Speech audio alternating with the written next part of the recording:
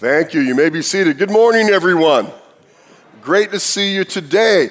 Are you ready to learn something about how to help your life go a little smoother this morning? I hope you are, because what we're talking about, what we began talking about last week, is how to make dead-on decisions. How many agree it's important to make good decisions? How many have made some really bad decisions? Yeah, I have too. All of us have, and we've paid the consequences of it. See, because bad decisions, the consequences of those bad choices, those bad decisions, can begin to take on a life of their own. And if we make enough of them, or if we make some really colossal bad decision, it can really limit our future opportunities and our future choices. And we don't want that to happen. And so we are learning how to make dead-on decisions from a biblical, from a scriptural standpoint. You know, history is rife with bad decisions. We can look at history and see very bad decisions and their consequences. For example, the Trojan horse, accepting the Trojan horse. You know, hey, what a cool looking horse. Hey, open the gates, let's bring this thing in, right? Or how about more realistically, the Titanic. The Titanic doesn't need lifeboats for all of her passengers. She's unsinkable. 1876, Western Union President William Orton turns down buying the patent for the telephone, saying it's only a gimmick. Wow, was that a bad mistake? How about this? Decca Records turned down producing the Beatles' first record album, saying guitar bands are a thing of the past. And yet in 1967 alone, it's estimated that the Beatles earned $38.5 million. In today's dollars, that would be hundreds of millions of dollars. How about this one? 20th Century Fox signs over all Star Wars product merchandising to George Lucas in exchange for a $20,000 pay cut on his initial contract. So far, those merchandises have yielded $3 billion, and it's still growing. 12 publishing firms rejected J.K. Rowling's Harry Potter and the Sorcerer's Apprentice. Oh, it's a stupid little book. It's never going to go anywhere. What do they do now? Harry Potter, I don't know what episode they're up to now. And the worst decision of all time, Adam and Eve eating the forbidden fruit. I mean, what could it hurt, right? See, bad decisions bring bad consequences. That's the way it works. And if we make enough bad decisions, again, we are greatly going to limit our future choices and our future opportunities. So last week, when we started the series, let me catch you up. For those who weren't here, we decided that for Christ's followers, the starting place for all dead-on decisions is God. And let me emphasize that again. The starting place. Where do we typically invite God into the decision-making process? At the end, right? Especially at the end of a bad decision. When we're asking God, we're begging him to bail us out of this horrible set of circumstances we found ourselves in. And will God do that? Yes, God will do that. But it will even take God time and effort to help us get through those circumstances, and it'll bring a lot of chaos in the process, and probably a lot of pain in the process to correct those bad decisions. So far better is it to invite God into the decision-making process in the beginning, rather than being crying on our knees to God at the end when things are already crazy and chaotic in our lives. And we said that we do that by exercising and taking the conformity test. And it has a couple parts to it. What has God already said about this in the Word, in the Bible?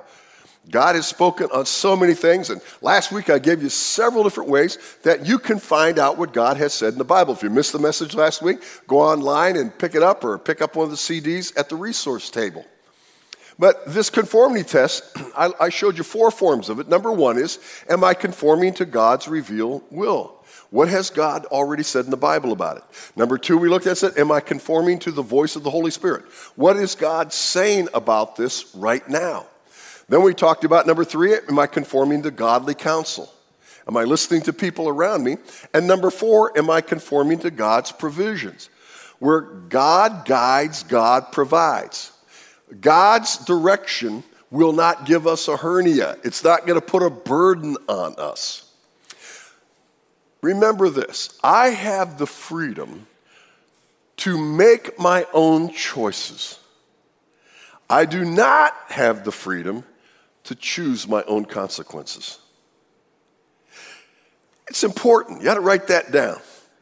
I have the freedom to make my own choices. I do not have the freedom to choose my own consequences, at least not in all occasions. So let's not mess up our lives. Let's not complicate our lives. Let's first invite God into the decision-making process at the beginning, not at the end. And if you will use the things that I'm going to teach you over the next couple of weeks and really commit them to memory even, it's not going to be hard to do that, then you'll have a mobile decision-making template. And when you're making even spontaneous decisions, you can stop and say, okay, now what has God said about this in the past? God, what are you saying to me right now? And we'll make far better decisions. In fact, we'll learn to make dead-on decisions. Now, today I want to talk about, next week I'm going to finish this part of it because we won't have time to get it through all today. We're going to talk about the don'ts of great decision-making, the don'ts of dead-on decision-making. Number 1, don't rush it. Don't rush your decision-making. Again, Adam and Eve in the garden. What can it hurt, right? But let's remember how this thing played out. In Genesis chapter 3, verse 6, Scripture says, when the woman saw that the fruit of the tree was good for food and pleasing to the eye and also desirable for gaining wisdom, she took some and ate it. She also gave some to her husband who was with her, and he ate it. Now, right off the bat, when they're tempted to eat this fruit by Satan in the form of the serpent in the garden, they fail to take the conformity test. I mean, right off the bat, if they would have said, what has God revealed about this? End of story, right? End of story, because God had said to them, you can eat of any tree in the whole garden, anything you want, except one tree. Except one tree. You can't eat of the tree in the middle of the garden. That's the tree of the knowledge of good and evil. If they would have taken the conformity test and said, what has God already said? End of story.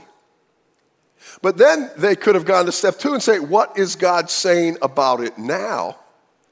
Remember, this was a time before sin came into the world. And a time, as we see later on, that the Bible says that God used to come down and visit Adam and Eve in the cool of the evening in the garden. If they didn't rush this, if they didn't make an impulsive decision, when God came down that night, they could have said, hey, God, we want to run something by you here. I mean, they could have talked directly to God. How many of us would like that opportunity and have God right there, right, and give us an immediate answer? They had that opportunity. They could have said, hey, God, something interesting happened today. We were kind of in the garden. We got kind of near the middle, and the serpent told us that you don't want us eating that fruit because if we do, we'll be like you. God, is that true? Is that why you don't want us to eat it? And God could have explained things. See, they had the chance to not make that decision and consequently plunge all humanity into sin. If they had taken the conformity test, if they had not rushed their decision, if they had not made an impulsive decision because it looked tempting, it looked delicious, that fruit, and if they could become wise by it, they could advance themselves, and they made a horrible, horrible, horrible decision. And we're suffering for it today. A great many of our bad decisions are driven by our own what? Impulsiveness. And I have found this to be particularly true in our financial decisions. I've done it. I remember sitting in the house one night and got a knock on the door. Opened the door, and here's a guy from a alarm company. I won't tell you which alarm company it is. And he said, we're canvassing the neighborhood because, things are getting bad, and you might want an alarm service to protect your home while you're gone. And I already had one. But I told him, no, we already have one. I'm already using one. And he said, well, ours is advanced. Ours can do things I'm sure yours can't do. And so, the idiot I was that night, I had a weak moment. I invited him in. And so Stella and I sit down at the table, and he gives us his spiel, And you know how those things go, couples? You're sitting across the table, you're trying to read each other. And Stella had been saying, wow, that's really cool. Man, that's neat. Long story short, I said, well, I'd like some time to think about it. This really sounds appealing. We might want to do this. And he says, get this, you'll relate to this. He says, these are going so fast, we just don't have time to come back. We don't have time to come back, and the company says we can, people are getting these left and right and stuff, and it's just not a good. And so I'm looking at Stella, she's looking at me, and so what did I do? I signed a 5-year contract. And immediately when I signed the contract, there were other people at the door putting in the new stuff. And so for the next 5 years, I paid $61.47 for something I was already getting free from my housing association. And the only thing new was I could turn it on and off with my cell phone. Oh, what an inconvenience having to come into the door and punch the numbers into the panel right next to the door. See, it was a ridiculous decision, and I regretted it almost immediately. In fact, after, I said, well, there we are. We've got this new thing. And Stella said, why did you do that? I said, what do you mean, why did I do that? It was one of these things, But anyhow, we make these impulsive decisions, don't we? And we end up regretting. In fact, it wasn't a month later that I had put in the folder that I paid that bill with every month, the final date of that contract. And I said, when that day comes, I'm canceling this thing, and I didn't want to miss it. But anyhow, that's what we do. Listen, dead-on decision makers wait, W-A-I-T, wait until they are ready to make a dead-on decision. You know what? Don't fall for those things like I fell for.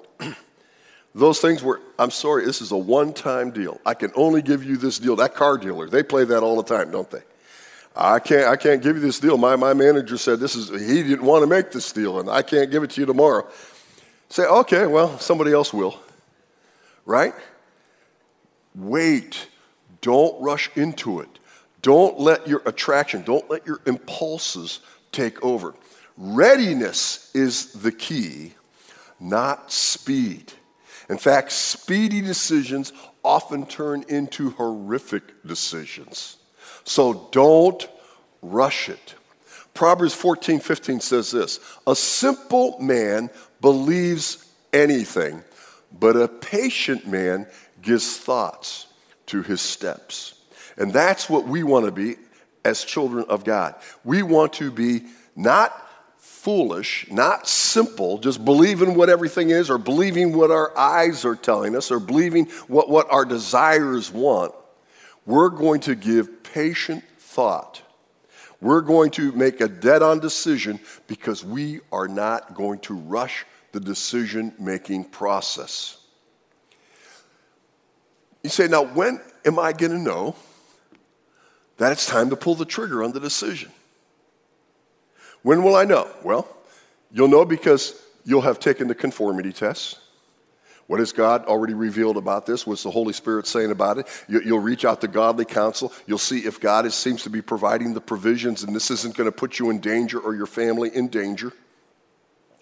And you're going to not be impulsive on it. You're not going to rush it.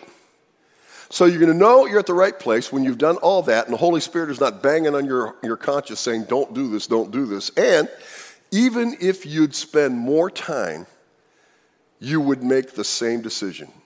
You've already come to the place where you are very confident that you have taken the proper steps, and other steps we're going to be looking at, And you say, if I take more time, I'm still going to make this decision. And so then it's time to pull the trigger. Second, don't ignore your gut. That's the second don't of dead on decision making. Don't ignore your gut. As active Christ followers, our gut is actually the voice of who? The Holy Spirit. See? It's the Holy Spirit bearing witness with our spirit. Again, John 14:26, we've looked at it the last 2 weeks. But the Counselor, the Holy Spirit, whom the Father will send in my name, will teach you all things and will remind you of everything I have to say to you. And remember, we also discovered in Scripture that Scripture says the Holy Spirit will only speak to us what he hears. And that means God will speak to the Holy Spirit, and the Holy Spirit will speak to us. So when our gut is all kind of wrenched up and we have absolutely no comfort in this thing, then we've got to pause and say, okay, Holy Spirit, are you speaking to me now? Holy Spirit, God, are you holding? And because we're not going to make impulsive decisions, so we're not going to make a decision when we sense that uneasiness. We're going to wait until we follow the other processes of making dead-on decisions before we make the decision. Active Christ followers, our gut is actually the Holy Spirit. Now, how many of you can relate to this where you were in a decision-making process and your spirit just was whacked out? You weren't comfortable at all in it. How many have had that experience? I have on numerous occasions. Well, don't ignore that, and don't just mistake that for fear. And some of you say, I just can't make decisions. I'm just always afraid to make a decision. Listen, as a believer, use your spiritual resources and trust them. Trust them that they're there to help you and not to hurt you. Not to oppress you, but to liberate you. That's what the Holy Spirit is here to do. Third, don't ignore godly advice from others. Now, we emphasized this already, so I'm not going to spend a lot of time on it. But don't ignore godly advice. And how are we going to get godly advice? Because that's part of the conformity test, right? Is seeking the opinion and the advice from godly people. We build a team to help us make, especially the important decisions in our life. Proverbs 12:15 says, "The way of a fool seems right to him, but a wise man listens to" what? Advice. That first line, "the way of the fool seems right to him." We can rationalize practically anything. We can talk ourselves into anything. That night I talked myself in, I can turn this thing off and on with my cell phone. Wow, was that worth $61.47 a month for the next 5 years? But we can talk ourselves into anything. So that's why we don't rush it. That's why we trust our gut, and that's why we seek advice, particularly in major decisions that can have major consequences. Get godly people, we talked about that, who you should choose, what kind of person you should turn to. Fourth, don't let others decide for you. Do seek godly advice from others, but don't let others decide for you. You have to make your decision. Genesis 3:6 again, that account of Adam and Eve in eating the fruit. We want to blame Eve for all of this, but the scripture says Adam was right there at the same time. He could have said, and he should have said, Eve, wait a minute, hold on. Something's not right about this. But he allowed Eve to make the decision for both of them. He went along with a really, really bad decision. See, we can't allow others to draw us into that. Was Eve created by God just like Adam was created by God? Yeah. Did she have the same relationship with God? Yeah. But she made a bad choice, and Adam made a bad choice following her lead. An even clearer example of this is in the story of the children of Israel getting ready to enter the promised land after having been saved by God through Moses from captivity in Egypt for 400 years. And he miraculously brings them out of Egypt. They plunder the Egyptians. They just say, get out of here. They give them gold. They give them food. They give them everything. The Egyptians change their mind. Pharaoh changes his mind. They chase him to the Red Sea. Moses extends his staff. The Red Sea parts. They go through on dry ground. The waters come back and drown the armies of Pharaoh. They're in the I mean, God has over and over again protected them and led them. Now he's going to bring them into the promised land. Numbers 13, verses 1 through 2. The Lord said to Moses, send some men to explore the land of Canaan. Read it with me. Which I am giving to the Israelites. Read that again. Which I am giving to the Israelites. Had God revealed his will? What he said? He said, go send some men to what? Explore the land that I am what? Giving you. So we know the story. Moses sends out a representative from each of the 12 tribes of Israel to go explore the land. But then things get turned around. Numbers 13, verses 31 through 32. But the men who had gone up with him said, we can't attack these people. They are stronger than we are. And they spread among the Israelites a bad report about the land they had explored. They said, the land we explored devours those living in it. All the people we saw there are of great size. So the 12 come back, and with the exception of 2, they give a bad report. And they said, we can't do that. This is ridiculous. The people are giants in that land. That land is huge. There's no way we can possibly take that land. Now, what had God said? Did God say, go evaluate whether to go into the land or not? God said, go check it out because I'm about to give it to you. And they came back and they gave bad advice. Numbers 14, verses 20 through 23. The Lord replied after they decided they weren't going in now. God says, I have forgiven them as you asked. Moses asked God for their forgiveness, and he said, okay, I've forgiven them. But he goes on to say, nevertheless, as surely as I live and as surely as the glory of the Lord fills the whole earth, not one of the men who saw my glory and the miraculous signs I performed in Egypt and in the desert, but who disobeyed me and tested me 10 times, not one of them will ever see the land I promised on oath to their forefathers. Remember what we said? I have the freedom to make my own choices. I do not have the freedom to choose my own consequences.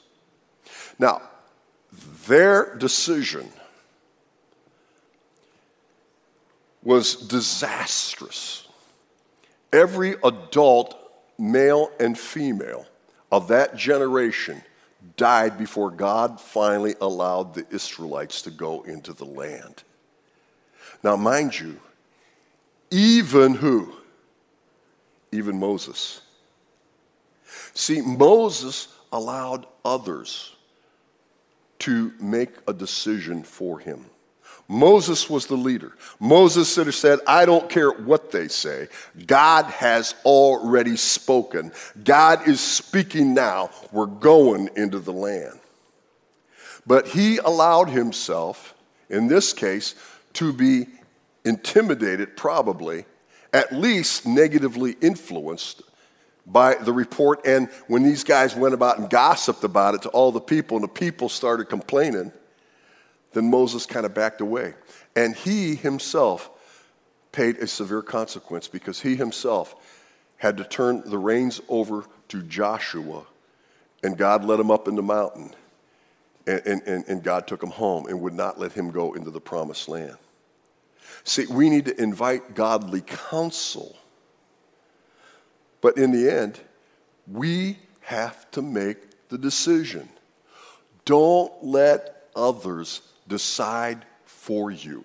It's your decision, not their decision.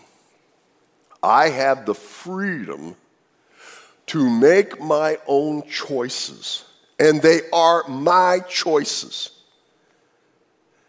And I'm going to make my decision. I'm going to make a dead-on decision. I'm not going to make an impulsive decision. I'm going to seek God first in my decision-making. But in the end, it's my decision. And I'm going to make my decision because I have the freedom to make my decision. I do not have the freedom to choose my own consequences. And when I listen to others, I might be going down a path that is going to turn my life upside down. We've got to make dead-on decisions. God wants us. God has given us scriptural direction in this because he knows how consequential making bad decisions are. And we already know that, especially this group.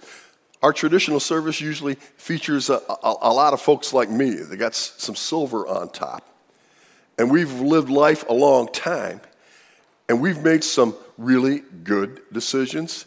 And we've made some really bad decisions. And we know what this is all about. But you know what? It doesn't matter how young you are.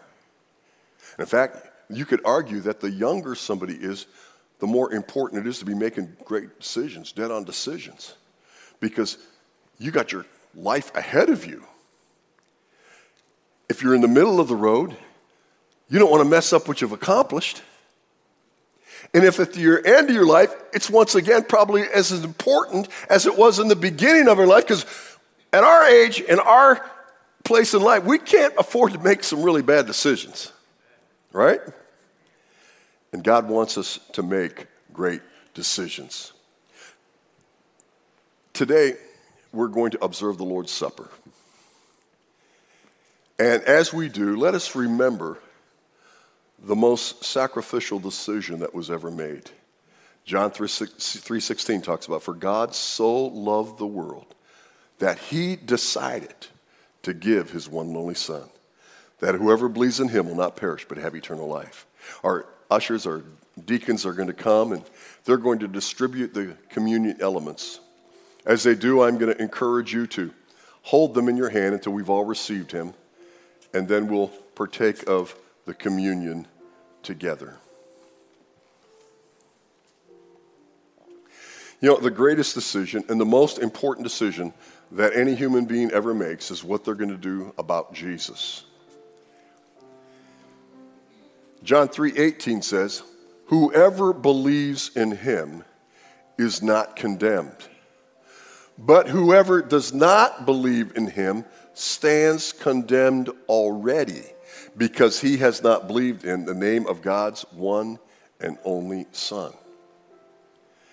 See, our human situation is this. We are born into sin. We are born sinners. And because that's true of every one of us, we are born under the condition of eternal separation from God. We are born with a death sentence. And if we don't make a decision to change that, then it's going to take its natural course, and we'll die and we'll be condemned. But we have a choice to make. We have free will. We have the freedom to make a decision on who Jesus was and what Jesus did for humanity. And Scripture tells us if we believe on him, we'll be forgiven. If we don't, well, we're already condemned, so nothing changes, and our life is going to play out to the end, and our eternal destiny is sealed for us already. Romans 10:9 says, if you confess with your mouth Jesus is Lord and believe in your heart God raised him from the dead, you will be saved. That'll all change. God has already done everything that's necessary for our forgiveness. That's the beauty of it. I don't have to do anything. God's already done it. The only thing he asks me to do is exercise faith and say, God, I believe that Jesus came, died on the cross, was buried, and rose again. I believe that he has already paid my sin debt. And I can put that into effect, what he did on the cross, by confessing with my mouth, Jesus is Lord. God, right now, I confess to you that Jesus is the only way back to you. There is no other way but Jesus. And believe in my heart. And God knows the heart of all humanity. And believe in my heart that Jesus came back forth triumphantly. Now, why has God centered it all on Jesus? Because Jesus willingly went to the cross. Jesus said to his disciples, he said, don't you think that right now I could pray to the Father and he'd send 12 legions of angels to rescue me? He says, no man takes my life from me. Here's what Jesus said, I give it up freely. Jesus knew that the only way that humanity could come back to God was if he made the ultimate sacrifice. And it was a tough decision because we see him in the garden just before he goes to the cross praying 3 times, Father, if it can be, let this cup pass from me. 3 times he prayed that, knowing what was about to happen. And yet, all 3 times he concluded his prayer by saying, nevertheless, not my will, but your will be done, God. Jesus loved us that much to go to the cross.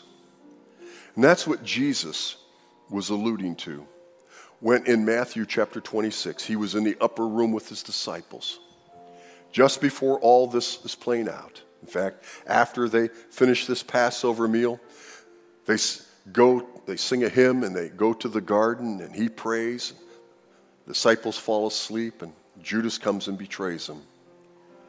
But Jesus said in Matthew 26, verse 26 through 28, while they were eating, Jesus took bread and gave thanks and broke it and gave it to his disciples, saying, take and eat. This is my body. Then he took the cup, gave thanks, and offered it to them, saying, drink from it, all of you. This is my blood of the covenant, which is poured out for many for the forgiveness of sin.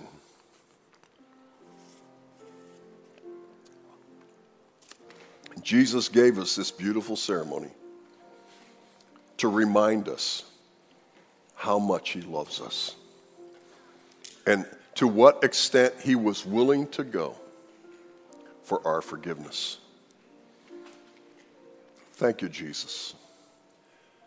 Thank you, God, that you made a decision we can't even begin to imagine, to give your one and only Son to die on the cross. Thank you, Jesus, that you made the decision not to back away, even though you had that choice. You had the freedom to back away. But you made the agonizing decision to go to the cross for the sins of humanity. Thank you. Thank you that because of your love, because of your sacrifice, we can have an eternal difference. We can be taken out from under the penalty that we're born under and exchange that penalty, have it signed and paid for by you. Thank you, Jesus, for your love for us. In Jesus' name we pray, amen. Our ushers are going to come forward and we're going to receive our morning offering. Let me encourage you again let's really get back into giving our best to the Lord. Remember, you can give text to give. You can use your cell phone and do your offering that way. There's instructions in your bulletin, or I think there's signs on the offering kiosk, or you can use one of the offering kiosks to give your gift to the Lord. Let's receive the gifts. As we do, if you're here today and you've never trusted Jesus Christ, you have a big decision to make. Whether to believe Jesus when he said in John 14:6, I am the way, the truth, and the life. No one comes into the Father except to me, or to reject that. It's your choice. God has given you the freedom to make that decision. But remember, we don't have the freedom to choose our own consequences.